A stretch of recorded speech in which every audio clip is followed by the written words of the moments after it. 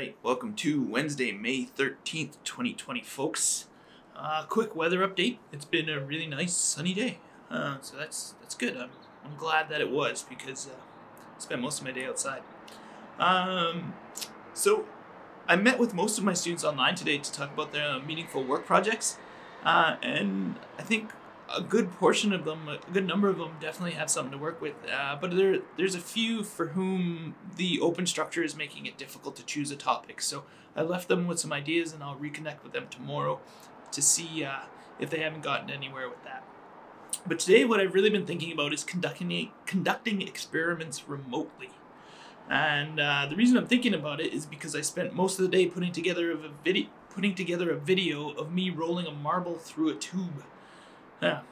It probably took me nearly 5 hours to get it out, plus the half an hour or so that it took to upload to Google Drive. Now, I do like my toys, and so it was fun to play with the cameras and the microphones and the tripods and the video editing software and all that. But it's really annoying to make this sort of video, especially on my balcony, the same balcony that I sit on to make this podcast. But I think that it was important for me to go through this process because it raised some interesting questions for me. How are we supposed to engage students meaningfully in activities? Not just meaningful work, but meaningful activities, right? And as bad as I am at it, I enjoy this type of work, but what about those people who don't enjoy this type of work, or the people who don't have the equipment that I do to do this sort of video thing, like multimedia thing? And really, this is not how we should be getting our students to learn, through experimentation. They need to be doing the work themselves, and if not that, then they need to be able to gather around and ooh and ah as experiments take place in front of them while the teacher's doing it. And if not that, then they need to be able to laugh at me while I'm fumbling around making mistakes, right? That's all part of the learning process that we're missing through this distance education. So what I did was I asked my students to replicate Galileo's inclined plane experiment. And so in that, they're meant to roll a ball. They are meant to roll a ball down an inclined plane and record how long it takes to go the full length, the half length, and then a quarter of the length. I came up with this while I was trying to think up an introductory activity to our algebra unit, and I'm still trying to figure out how it relates to algebra, but I'm sure it does.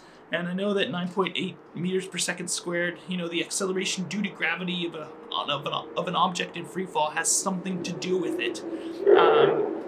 And maybe I just need to play Tom Petty for them. But my expectation was not that all of them would be able to access this experiment. So I for whatever reason, really, it'd be access to resources. They're not allowed outside. They can't find an inclined plane that's long enough. They just don't care. So I told them that I'd provide the data if they needed it. But I wanted to also model the experiment and show them that it is possible to do if you're resourceful.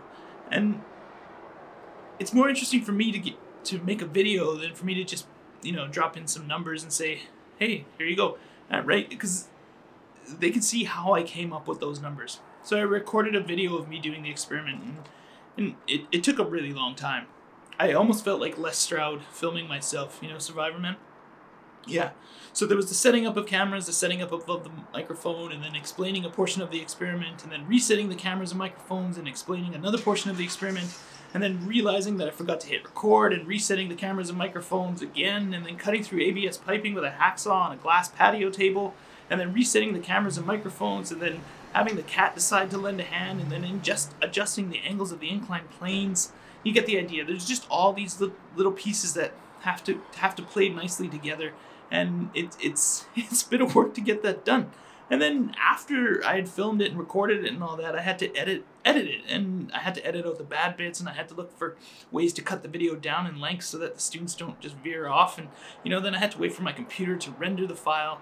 So there's just a whole bunch going on, and throughout this whole thing, I'm jumping around back and forth, avoiding expensive equipment and the cat's tail, and it was a lot of work to just do something that would have been so easy in class,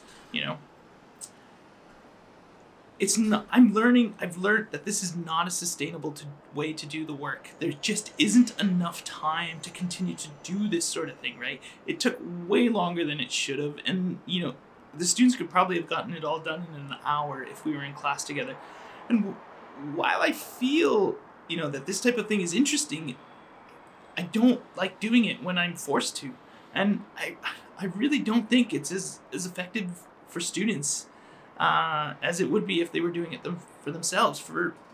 They're divorced from the learning. They're passive in the process. They're not actively engaging with it. There's no discussions taking place. The problem solving, the collaboration, the critical thinking.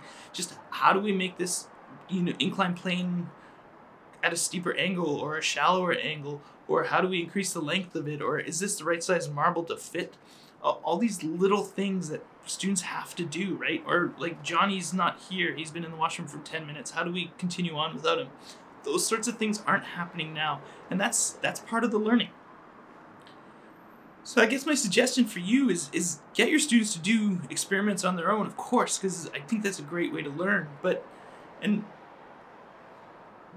be careful about the ones that you choose, and limit the number of materials that are required. Limit the number of steps that are required to complete the experiments.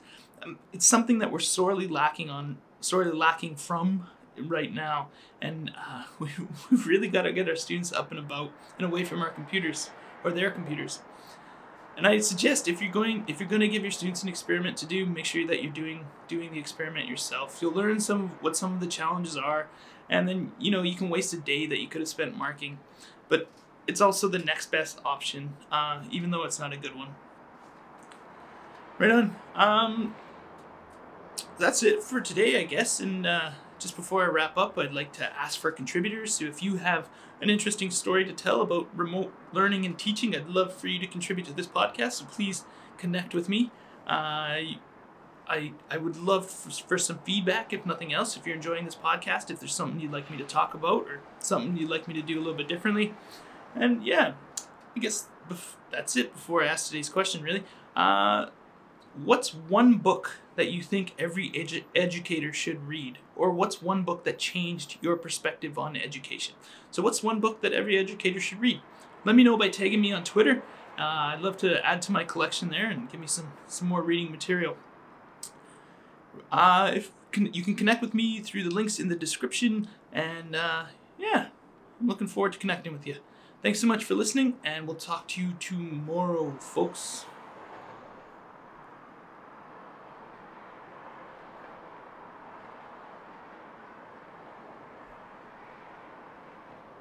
Right, I forgot to mention that tomorrow is Thursday, so there's that Zoom meeting. Be sure to follow me on Twitter so that I can send you the login information.